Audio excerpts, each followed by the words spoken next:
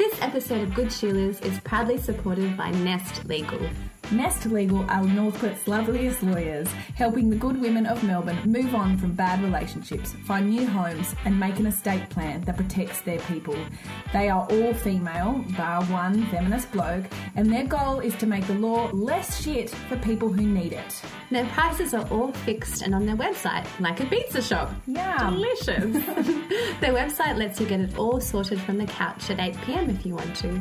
Or if you need family law advice but there is nowhere private or safe in your home to do a video conference, you can have a phone strategy session while you're on your daily walk. Moving on with your life one step at a time. Get started at nestlegal.com.au. Fun fact about Bron. In a formative moment about betrayal, friendship and eating your feelings. When Bron was a wee lass of 7, she went to Belconnen Mall to visit Daryl Lee to pick and mix some chocolates. She took one and left without paying. Ooh. She's in jail right now. She went to Natalie Hughes' house and told her about her criminal ways. When they had a fight a week later, Natalie ran to the local shops and told the owners that Bron had stolen. But from them. When Bron's mum next visited the local shops, she was almost thrown out by an irate shopkeeper who berated her for a tiny child's thieving ways and made her pay for the chocolate that wasn't even stolen from there. Bron learned to trust nobody, and her mum learned that Bron's a piece of shit. I was so betrayed. It was from Daryl Lee, you bitch. Natalie Hughes. Fuck you.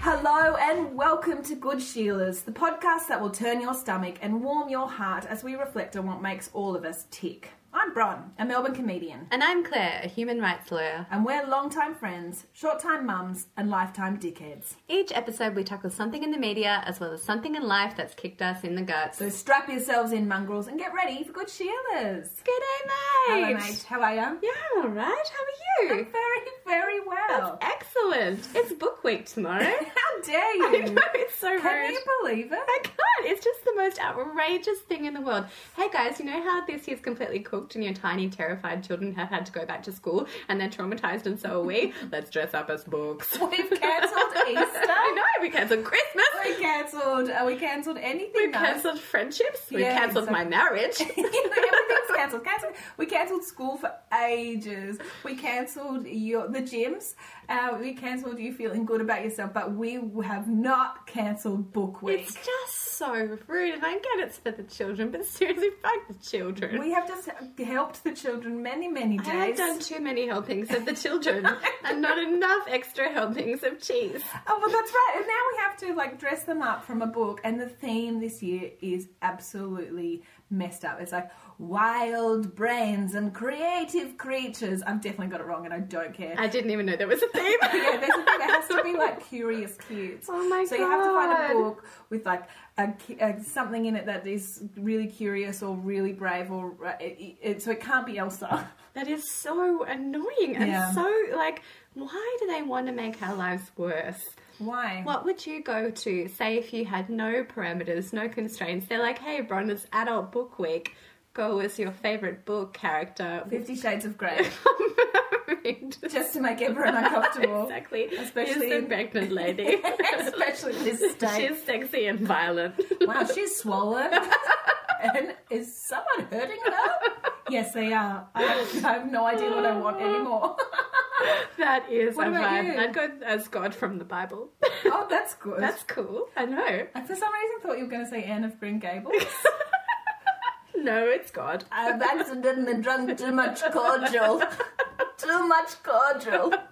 Oh, what are you going to send Olive as, mate? Probably Rosie Revere, because that character just has like a bandana or something like that, and so also smart. She's creative, and it's actually genius. I feel like I should go to this book week as myself for having this idea. I think you should go. Just turn up. Just show up. Hi guys, I'm a child. I'm a book. Oh, see, I haven't had a conversation with Stevie about it. I only learned that it was on yesterday. I'm a single parent. Yeah. I do not keep up with things like this, so I'll have to wildly make something up tonight. And shout out, I hear that people have been making costumes for their children. That is cooked and impressive. It is impressive. But the way that I had to process this myself was there's going to be parents like you who don't have time to do this, but there's also parents that live for this day. So we have to not shame them for having the time to do this, or not shame them for getting really excited and sending their kid as like Willy Wonka or something spectacular where they've actually handmade that outfit and hot glue stuff and being so proud and taken a million photos and put that on Instagram. And whilst it isn't there to shame you, whilst sometimes it feels like that, that is a big day for those mums and dads. It's amazing. And the shame is really, it's my shame. I'm ashamed. And it's easy to be like, that's too much, than be like, hey, Claire, maybe if you were just a little bit more of a better parent. No, I think it's okay for, like, if you send your kid in an Elsa outfit, if you totally forget and send them in their school uniform, that kid will be not the only kid in their school uniform. Thank God there are other shit parents out there. They're not shit. They don't have time. And we all have our strengths. And yours, I'm searching for them. Yes, they're somewhere buried in my soul because I am God and I created everything. Thanks, Anne of Green Gables. So let's talk about the news, Bronwyn. Okay. In the most sensible thing that's happened anywhere all year, New Zealand has re-elected Jacinda Ardern for a second term as Prime Minister. Yay, that is right. In a year that's included a devastating global pandemic, the shutdown of modern society, and Book Week not being cancelled, somewhere, someone has gotten something right. It's incredible, Sheila's. Winning more votes than any other Labour leader in 50 years, Jacinda gave the first 30 seconds of her winning address in fluent Maori. This is way better than our politicians who barely speak fluent English. Yeah, I know. Shout out to Jackie Lambie. Critics of Jacinda have said she's not been able to land her commitments to overhaul New Zealand politics, but now she's been given a way forward. She'll no longer have to bow to Conservatives, who she was forced to form a coalition government with last time around, and with such a massive win, she'll be able to govern alone. Good move, New Zealand. Once again, you have shown us that you are far better people than us. Despite your questionable appetite for lolly cake and French onion dip, which is Claire's favourite soup because she's disgusting. Stop eating that. I love it. I am forever grateful to my friends across the trench for this magical dip. I will never stop eating it. If you want to be my friend, send dip. When Claire's had a few drinks, it's just always all over her face. Where's the spoon? I don't need it. Just microwave it. Eating it like a dog. Stop, Claire. And in other phenomenally unsurprising result, New Zealand will continue to lead the ranks of women-led countries who are doing a heck of a lot better at global crisis than everywhere else. Let's do a roll call based on some research by the Centre of Economic Policy Research and World Economic Forum. Shall we, mate? Yeah, sure. Oh, great. How about the States? Led by a narcissistic, right-leaning, crisis-denying, toxic dunkster of a bloke, we've got 8.12 million COVID cases and 219,000 deaths. How about our gorgeous friends to the east, mate? New Zealand. Yes. Led by a woman who has handled a major terrorist attack, deadly natural disaster and global pandemic with kindness, compassion and evidence-based policy, all also while parenting a tiny child. Lockdown early, now totally open for business in packed sports stadiums and open bars. Yes, can you imagine? I know, glorious. They have 1,883 cases, 25 deaths. That's it. So like, good. I know it's not a number to sneeze at. It's not like, well, that's only 25 people, but and when a you 5 compare, million, mate. When you compare, it's a comparison we're doing. We're not saying these 25 deaths didn't matter. They did. They, these are people, they happened and that was super, super sad, but this is a comparative piece, guys. How about Brazil, Claire? Oh, their male PM, Jair Bolsonaro, is a right-wing COVID denier who said that Brazilians don't get sick because they have magical antibodies. Oh. And he also said masks are bogus. Oh. He's the proud leader of a country with 5.21 million cases and 153,000 deaths. How about Germany, mate? Oh, Germany. It's in a tricky spot in COVID-ravaged Europe, but they locked down hard under Chancellor Angelina Merkel. Angela. What did I say? Angelina Jolie, Angelina Houston, Angelica Houston. You're all the president of Germany or chancellor. Who knows? Angela, go. How many people are in there? How many coffees have you had? I've had 4. I said Angela, obviously, from the very start. They've got 83 million people and they've seen 360 cases and 9,773 deaths. Compare that to the UK, 66 million people and led by a bloke. How are they faring, Claire? Oh, mate. Boris Johnson, who is famous for looking very much like my youngest daughter as a baby. She looked exactly like Boris Johnson. Do you remember? We'll post it on the Instagram. And also for being a gigantic COVID-denying Trump imitator who is intent on isolationism, but not the helpful pandemic type, the type where he locks off his nation from the EU because of xenophobia in the name of intense nationalism, got COVID, and is still cooked, mate. He was in ICU and he's still cooked. 66 million people, 705,000 cases, and a whopping, not 700, is that right? 705. Oh yeah, that's a lot. And a whopping 40. It's called Angela. Angelina Jolie has caused a whopping 43,579 COVID deaths. That is a lot. That is a lot. And so why are blokes so shit at leading? Is there an agenda here? I don't know. But like when you look at it like balanced. this, yeah, my brother-in-law loves this podcast. Shout out to Drew. Why do we continue to vote them in? And why do women do so much better in times of crisis? The evidence suggests that women-led countries are more risk-averse, and so they're more likely to apply the evidence and facts to their policies, and we're more likely to act quickly and decisively in the face of mortal danger. So, I am having a stroke. It's fine. You're making a human, and your brain's still operating. It's magical. Very, very barely. That is a stretch. So congratulations, New Zealand. You're smart and sensible, and we love you, and we're moving there, so get your very best mansions ready for us. Yeah. I feel like the house prices will be cheaper there. They will probably be. We'll take 12. But I do remember thinking about moving to New Zealand at one stage, just not actually really, but when I was a teacher, I was like, oh, maybe I could move there, and then I found out that teachers make, and this is a fact, it's not. This is what I heard from someone who's probably very unreliable. Come here for all your facts and your objectives. The teachers are paid really badly there. Really? Yeah, which I thought was surprising. Yeah. Yeah. How badly? Like, we're talking like factory worker badly? No, well, not far off. Like, it is much. It sounds like a jackhammer, but Claire bought a dumb dog and it keeps doing dumb noises.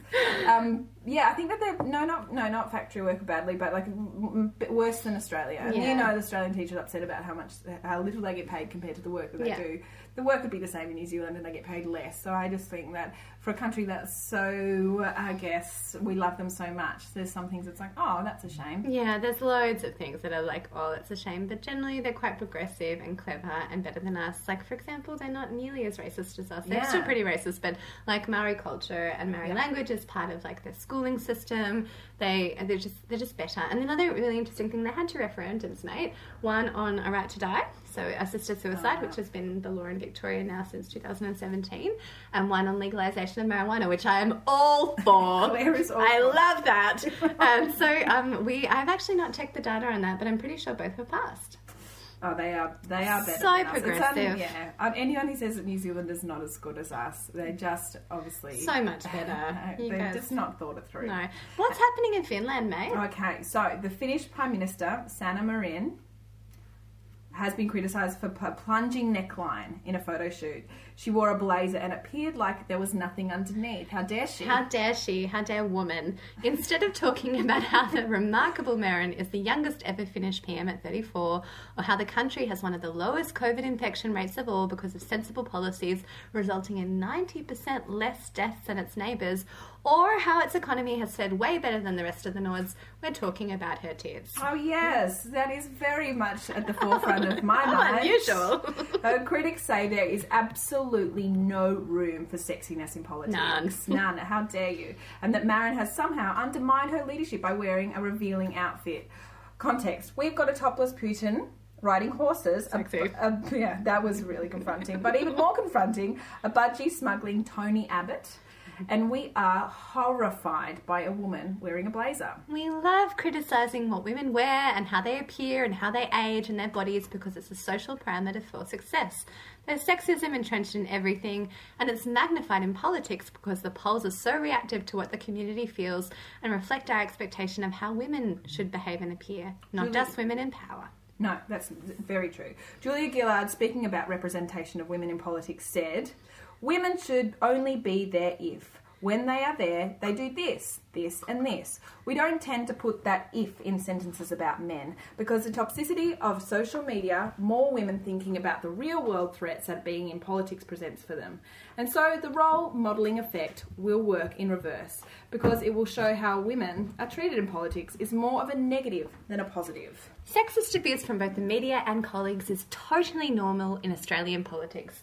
Sarah Hanson-Young was told she should stop shagging men in a conversation in Parliament about rape by a conservative male politician. And there were no consequences. Far out. That is so... Imagine being in that position and then feeling no one's backing you up. I know. It's and just being okay, slut-shamed in a context which is ridiculous and just not being able to say, hey, mate, that's cooked because you're talking about a broader agenda. Yeah, and don't talk to me like that. Yeah, exactly. Just being like, okay, I'll take that in my stride and it's my job to take the high road on this. And taking the high road is hard sometimes because you're just really tired. Hard. Exactly. And she would have been tired. And she would also know that taking the high road would take away from the agenda, right? The take away from the conversation about fucking rape. And that is part of rape culture.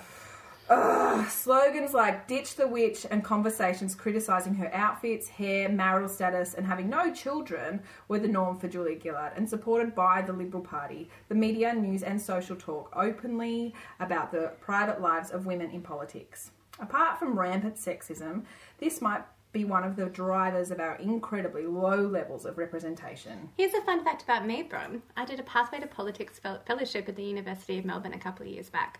I'm really passionate about evidence-based social change, but I question running because of how dreadful the system is to women. I've got really thin skin, and I wonder how I'd hold up in the face of the barrage of gendered criticism. Would you run, mate?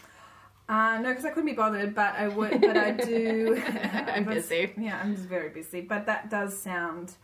That would be horrible. Being bullied by women is one thing, and bullied by blokes is a different thing. There's different flavours there of bullying, and I'm not saying one is easier than the other. In fact, often, and this is what we're going to talk about today a bit, is when women are against you, how horrible that feels. But when men are against you, it feels scary, and it feels really powerless. Your right of reply is reduced, and also when the media is against you, like when you have to go and present and talk to a really important social issue, right? Particularly one that impacts the lives of, tens of thousands, hundreds of thousands, millions of people. And before you're talking about it, you have to worry about what you wear or how you look, because that will be the first thing on the agenda of like Sky News and social media, like, oh, that dress didn't look very good on her, or she looks tired, or who's taking care of the kids. Like, that is the conversation. Yeah.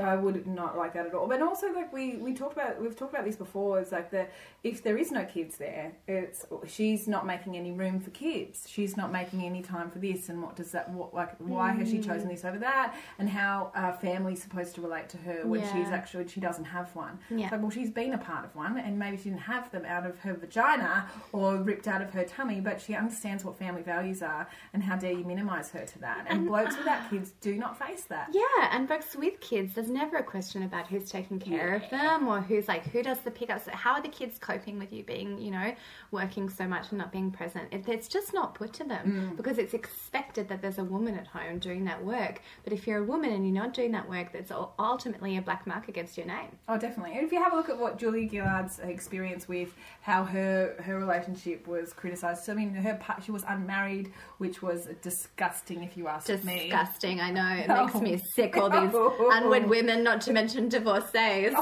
Society is crumbling. Put her in charge. It is, she was unmarried, but she had long-term partners. There was obviously sex without marriage, and that's disgusting. It's gross. I would never suggest it. But her partner was a hairdresser. Yeah. And so that was like, so not only was she fine, she had a man in her life, and so they like ticked some kind of box, but he had a female-ish kind of job, like a woman, like a job that was, dominated by females. And so obviously his masculinity was questioned, and there were so many jokes about how he was not a real man and all of these things. So Julia's case is like one of the most interesting studies of like gender expectations and criticism, and did we learn from that? I don't think we did because the broader ideas about what a woman should do and how they should operate haven't changed. Representation still remains critically low, despite some of the parties having gender quotas. and not other parties. I'm looking at you, Conservatives. And No agenda. Not at all. Very unbiased. And we're still talking about, generations of women who've been socialised to be quiet and to worry about what feedback about them and how they look and how their behaviours. And that's exactly why, despite, having a real passion for this kind of thing, I have not entered that realm because I'm too frightened of what it would be like to navigate that. And I think you have to have a whole new generation of people come in with different expectations and different kind of approaches to men and their relationships with themselves and their relationships with the community to kind of uplift some of those things. And it's not, and it's such a fucking shame because it's not now when we need it more than ever. And we have, and there's so many ways to criticise, and it's so, it's immediate. It's like now we have got the internet who's there and people with trolls and stuff. Do you know what's funny is Lucas recently went onto TikTok. So I don't have TikTok, and Lucas doesn't have Facebook or Instagram or anything because he finds them too addictive, and so he's just gotten rid of them and he just uses mine. So that's solved that problem. But he found TikTok, went onto TikTok, and he said that he was like, oh my god, it was crazy. There was people on there like going live, and had 100,000 people watching this live video, and the person was just so boring, and it was just ridiculous. What people listen to, a lady saying, oh, I can't lose weight, and I've tried to lose weight, and I don't know how to lose weight, and I'm sick to death of being this size. And Lucas found this content really boring and really mindless, and he said that people were commenting on it. And so Lucas wrote on it, is this actually TikTok? And then he got blocked from it. From TikTok? He got blocked from that conversation. Like that, who was like, that's a mean thing to say, get rid of it. Yeah. Which is great that it's there. And also, if I was that woman telling my story, which was from a point of vulnerability, she was like, hey, this is a really sad story for me. And people were interested because they were watching or mindlessly watching or whatever. But Lucas came on, who is notoriously one of the nicest blokes in the world, does not like making people feel bad, and made a comment that, because there was no tone to it, he was genuinely curious as to what was happening right now. He made a mean comment. Is this TikTok? Is this TikTok? Is this actually TikTok? Is this Woolies? Where's the bread aisle? What are you doing?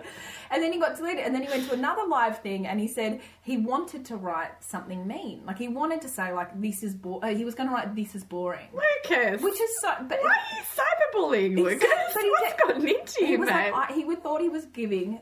constructive feedback. This is boring. I'm a white man and I've got an opinion. You're boring. And so when he came and he was telling me this, I was like, well, it was so easy for you to turn into a troll, and that does not fit you at all. No. So imagine, like, the internet's terrifying at best, but just like how easy it is for people who are in IRL, nice people, go to like have a bit of a bad day or jump on something and it's not really interesting to them.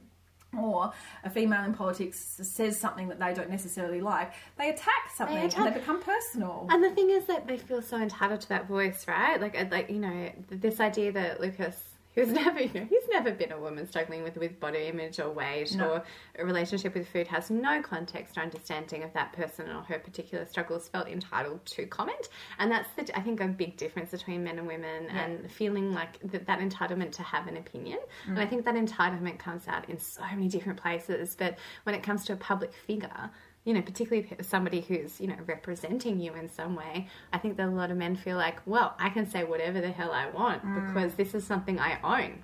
Yeah. Yeah, and this is, I don't think he understood what he would have sounded like. Because he's a very lovely man and very smart in lots of ways, but he's kind of often late to the party with what's going on. Yeah, what's TikTok? Yeah, what is it? I think it's a genuine question. Oh, but it came out mean, and people, if they've had a bad day, they're going to the internet, and this is like being a woman in politics, especially doing something like wearing a blazer and not a shirt underneath. It's and the criticism that came with that, it's not only like upsetting, but it's also super predictable. Yeah, it's it like, is. Oh, of course that was going to happen. Yeah, of course. Yeah, and that's the thing, right? You, as a woman, you should expect it. And as a woman, we're not always that nice to each other either, are we, Bronwyn? No, you're not. But the last thing I want to say about politics is poor old Gladys, and she's had to take a while. Like, I'm not saying that she was completely guilt-free. No. There's a lot of things that are doing so badly in that. I have heaps of opinions on maybe the situation that she found herself in. Maybe she really thought that this bloke was a good guy, or maybe she was quite lonely. Who knows? And it's her business, right? Yeah. Who cares? Like, it's who somebody has sex with is their business. Yeah, I think that people are mostly concerned about the corruption. Yeah, that's probably a bigger issue about declarable interest, but we won't go there. We're just talking about sex. But I am saying that she has been criticised far more than Daryl Maguire, the guy who was taking the money from these people. Exactly. And, like, also, how many male politicians have had salacious affairs with people who they're not married to, who they're not committed to, and we just turn the other cheek because they're like, oh, of course, it's a bloke in power. Of course he's doing that. Everyone wanted Gladys to fail, and this was where they found her flaw, and all this is where they found her like a, you know, her fuck up. Yeah. And it's the most embarrassing. Oh, it's so embarrassing. And because he is, you know, ashamed, you know, he's not part of the political fold because of his behaviour, and he's just been, she's been ripped to shreds. And that's the thing, she can't just have sex with someone without being accountable for everything that they are, right? Yeah, you are now Daryl, Gladys. Exactly. Congratulations. The two excellent names. Yeah, Good choices. What did you choose? Obviously, this has got far more, like, context and far more, like, depth to it. We're not doing an in-depth unpack of Gladys. No, but we are saying that it is, like, just looking at how Daryl and Gladys are being kind of represented or portrayed in the media, and Gladys is having a far worse time than Daryl Maguire. Oh, man, it's just an example of how poorly women are treated in these forums, right? Yeah. But women in friendship, tell me about that, Claire. So to tell, we have a clip from a listener which is really honest and quite moving, which we're going to lead this conversation with, and we're going to play it now. I reached out to Claire a little while ago just as a part of my healing process because I have been thinking a lot about how much of an asshole I was through my 20s and early 30s, especially towards other women, for the attention and validation of men, realistically. And just as I get older and give less fucks, I wonder why we care so much about what guys think, given, like, for myself, I know that my connections and friendships with other women, for the most part, I do have a couple of good male friendships, but for the most part, my relationships with women are more engaging, more fulfilling, and I'm just able to be myself more, like my true self, because I'm a woman too. Like, that makes sense, right? And like, there's this sort of cultural idea, I think, that the opinions of women somehow hold less value. I remember reading an interview with Harry Styles from One Direction, which obviously is a very important cultural touchstone for a 37-year-old woman. But the interviewer asked him, like, what do you think about the fact that, you know, so many of your fans are teenage girls? And he was like, well, yeah, like, why do you think the opinion of a teenage girl is somehow of less value than, like, an aging male hipster? Like, why do we think that they have the last word on music taste? Like, they have a deeper understanding of everything of the world, do they? Like, why do we care so much? I'm just trying to find my way through these feelings that I have, and the regret that I have for so many times that I was dismissive of the women in my life, that I didn't know that I was doing it, but on some level I would like men in a situation rather than women. And I think it's also part of this whole, oh no, you're special, like you're not like the other girls kind of thing that we tell ourselves, that's sort of competitive. And again, it goes back to that idea that a man's opinion matters. It like, honestly, it really doesn't. Thank you, Sophia. That was super bloody brave and made us think a lot about female friendship. Yeah.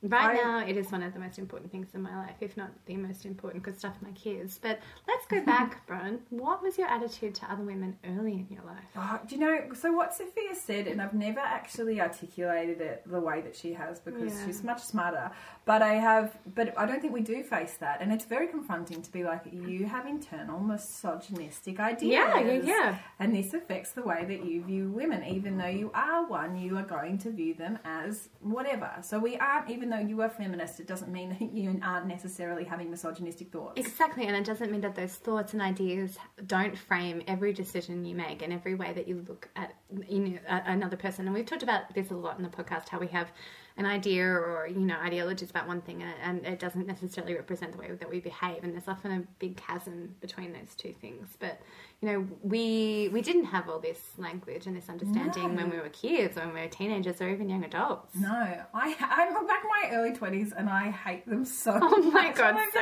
toxic. The worst person. I think about how much I struggled and how much I was like, yes, this is who I am today. This is fine. This is me forever. I am travelling very well. I'm always going to wear a belt just below my belly button. And leggings as pants. Yes, many decisions, but it is like the female friendships were they were integrals growing up, but they were also like where we felt most hurt. Yeah, and they were toxic and competitive, right? Yep. Like the way that we behave with other women was really framed around the men that we were around and the context we were around. Like, do you have any? I guess frame a friendship for me from when you were, in your teens. Like, how did it look and how did you behave in it? So one from year 6 actually. So her name was Jamie Jeffers, and she was my best friend, and we did everything together. She lived at the end of my road, and so we would walk to and from school together. I would hang out with her all weekend. And then there was this competition. Well, not really a competition. It was like no one had a boyfriend or girlfriend in year 6, and everyone wanted one, but we didn't know how to do it. And so there were 5 cool year 6 girls, and when I say cool, I mean like the ones who were like, I don't know, we were the Spice Girls. Like we all had a role. Do you know what I mean? Like you were a cool girl. Of course I was. The entire time, obviously.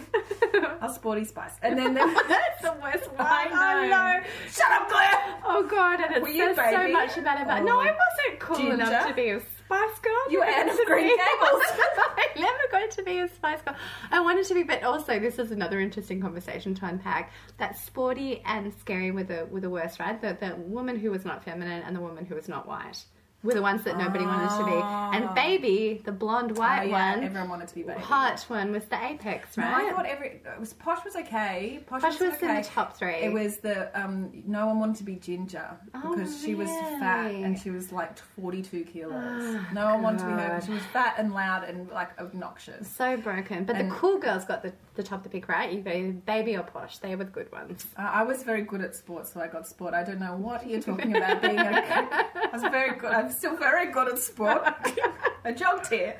So I was in that group of 5 girls, and then there was 5 boys, only 5 boys in year 6.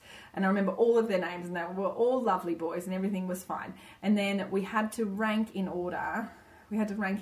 Who we thought the prettiest or the most handsome one, or cutest, or whatever we used. So boys would write their list, and then they would share them. Brutal. Isn't it horrific? Isn't it horrific? What the hell were we thinking? We were also 12, so we didn't know what we were doing. But these slips came back, like this feedback, this ranking came back, and I was terrified, as was every other girl. Every girl, because it's your value, right? Yeah, and I was absolutely obsessed with this boy called Shane Wheatley. Obsessed with him. That's the worst. He was the fastest runner. Okay, Claire's a big deal. That's amazing. Also, imagine having a child. I'm going to name him Shane Wheatley. And he's going to be the fastest runner in year 6. Yeah, I think that's all we did. But I was obsessed with him, and I was so desperate for him to say that I was the prettiest girl out of all 5.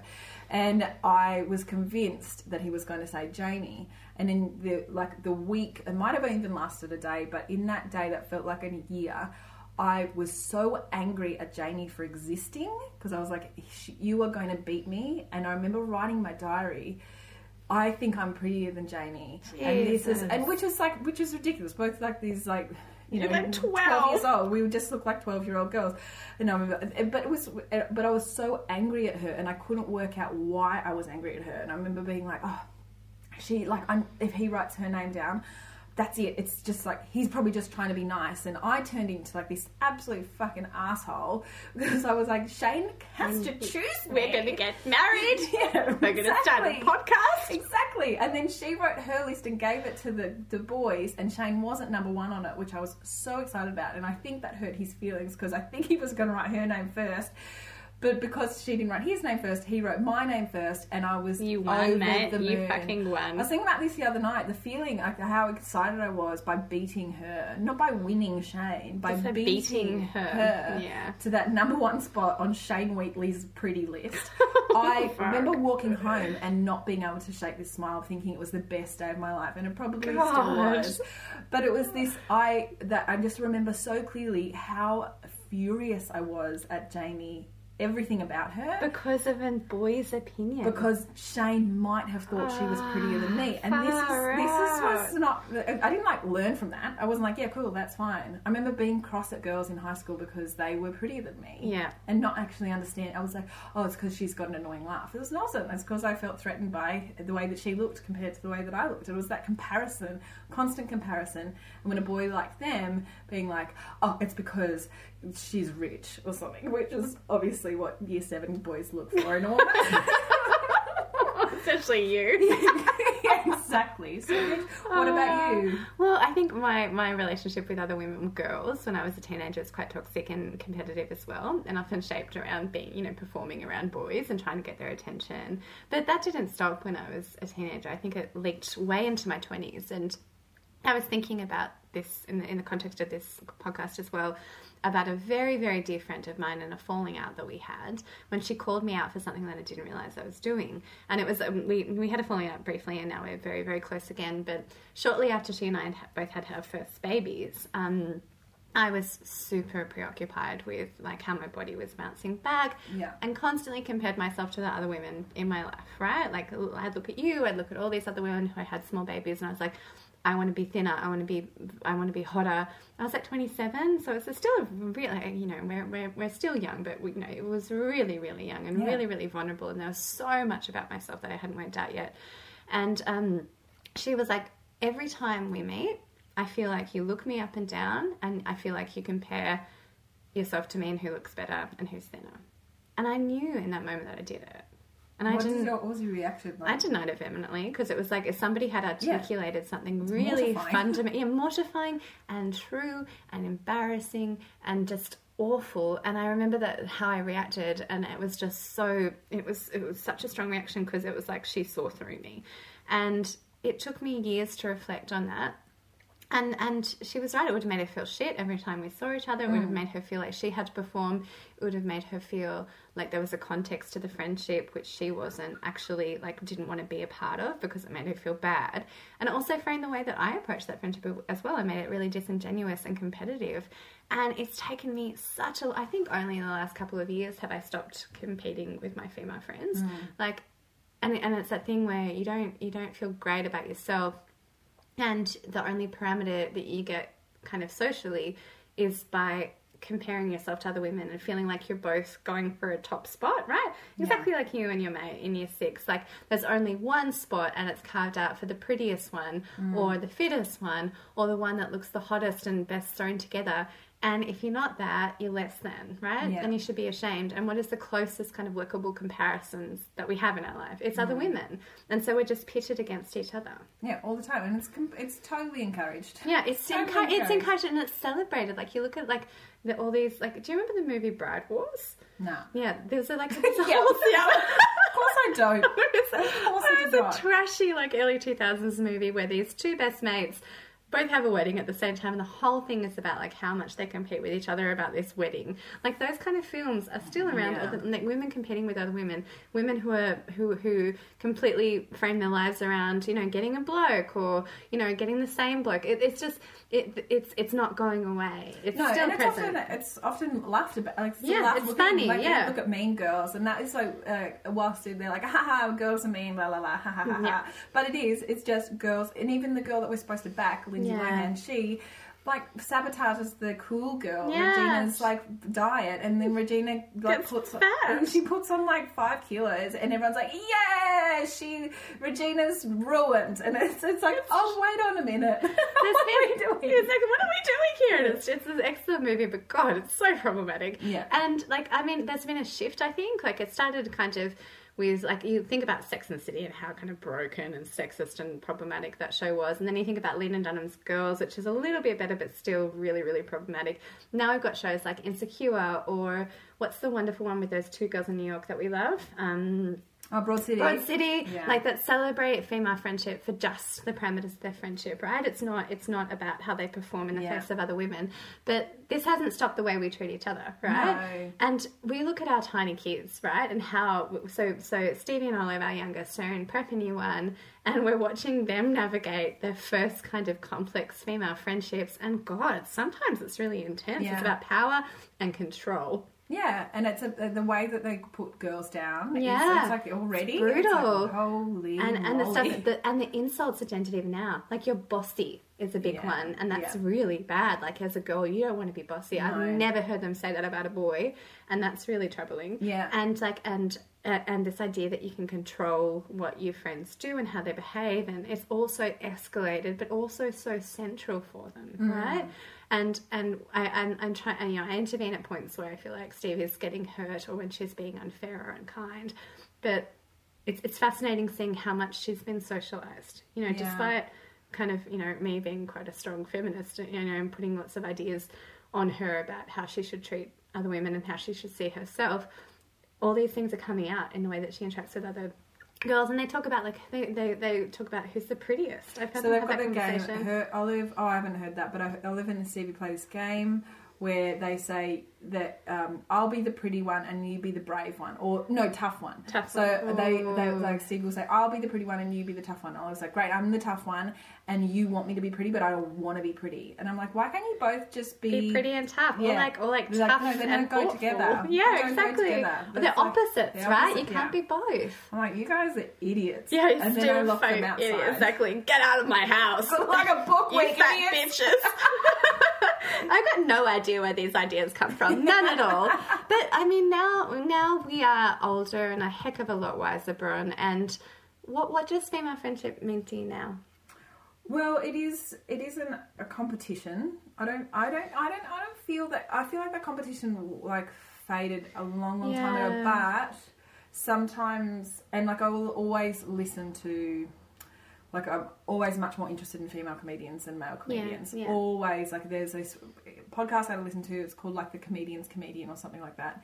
And it is about female comedian and how she got to where she was and the things that she faced. Because that is, I'm interested in that experience because it's something that I'm like, oh my God, she went above and beyond and went against all odds and became really good at that. Or this was like some horrible things that she went through and these were the setbacks that she felt or that she experienced and this is how she achieved them. When a bloke tells that story, I cannot relate at all. Because it doesn't relate to you. No, I'm like, that is completely different to what I would ever have thought would be even in my realm. And so when I see female friendships, I'm like, we can relate on this on this somehow. It doesn't have to be about kids, it doesn't have to be about career, it doesn't have to be about, it's just about being a woman in this world. And so the way that I experience female friendships now, I'm much more drawn to women than I am to men. And I feel like there's definitely different conversations that happen with women than there are to men. With men, I feel like I have to make fumble jokes. And like be fun. Yeah, Impress I'm them. like, I'm not like the other Yeah. mums. Oh God. I take my shirt off. Oh no. No, I'm like, there's far more jokes. It's way more shallow than when I speak to women. I'm like eager to learn from them. There's this one mum at school called Emma who I just feel like she's so just brilliant. this beacon of wisdom. And every time she looks at me, I feel wiser. And so I'm drawn to her femininity and her like female wisdom. And I feel like our friendship with her is so advantageous for myself. And I'm like, I'm going to learn something from this woman because she understands much more than I do. Yeah. But when I see a bloke who's wise, I don't feel that same, like, I'm like, oh, okay. I'm like, oh, great.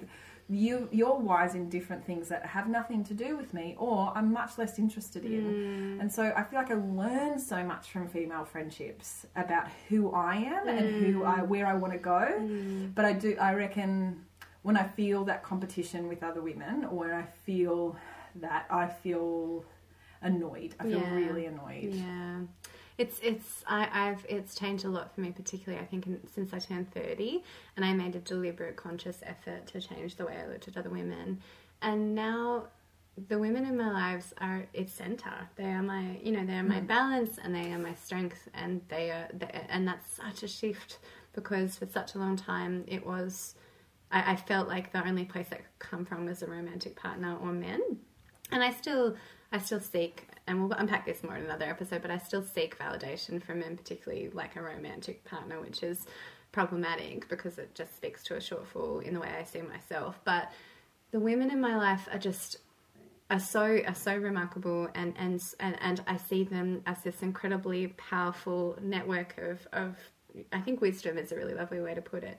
And I'm so grateful for, female friendship as one of the constant, reliable sources of just love and laughter and knowledge. And I do not know what I would do without it. And if someone said to me right now, you can either have a partner who you're completely in love with and really happy with, or the women in your life, I think I would choose the women. And that's probably the first time in my life that I would say that confidently, because I now know that a romantic partner can only give you a sliver of what you need, and that's really healthy and normal, and they should only give you a sliver of what you need. But the network of women in my life give me everything, and it's so. And I don't compete with them anymore. I have moments of jealousy, but the jealousy is more about like, oh, I wish I had a loving partner, or like it's not anymore about how they look or how much attention they're attracting from the opposite sex. Those feelings are gone, and I'm so fucking grateful, because they took away from just how beautiful and important female friendship is. It's so important.